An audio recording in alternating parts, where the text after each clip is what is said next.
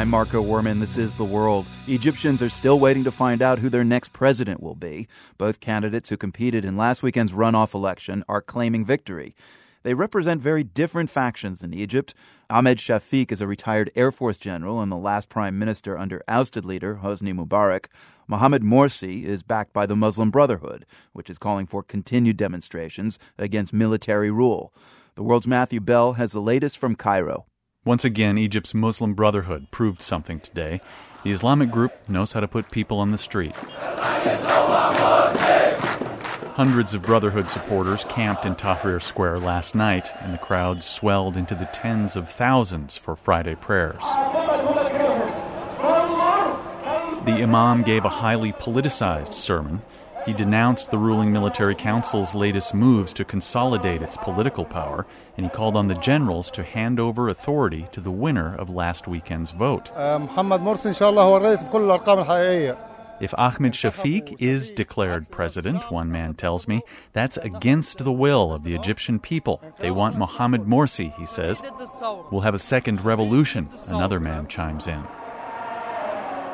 Several people I talk with say they're ready to revolt again if they must, but mixed with that show of resolve, there are also signs of acceptance that the Brotherhood only has so much political leverage. There will be problems, this man tells me. Even if Morsi is named president of Egypt, he won't have any authority over parts of the state, including internal security or the army. Morsi will have to compromise, he says. In other words, the new president would have to cooperate with the ruling generals who've been running the show in Egypt since the fall of Hosni Mubarak. There are signs that the process of accommodation is underway already, says Joshua Stacker. He's an Egypt expert at Kent State University. He was here with the Carter Center as an election monitor. The Muslim Brotherhood is a very pragmatic organization, and I believe that they'll end up cutting a deal with the military over the presidency in exchange for their ability to continue to struggle for another day.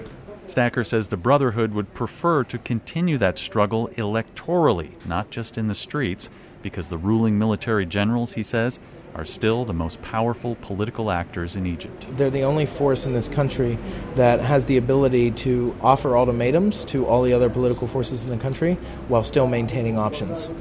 They've structured to get buy-in from the population, get buy-in from social forces, while at the same time marginalizing undesirable social forces like revolutionaries. What's clear is that the Brotherhood can't put much pressure on the military all by itself. It would like to reach out to other revolutionary forces.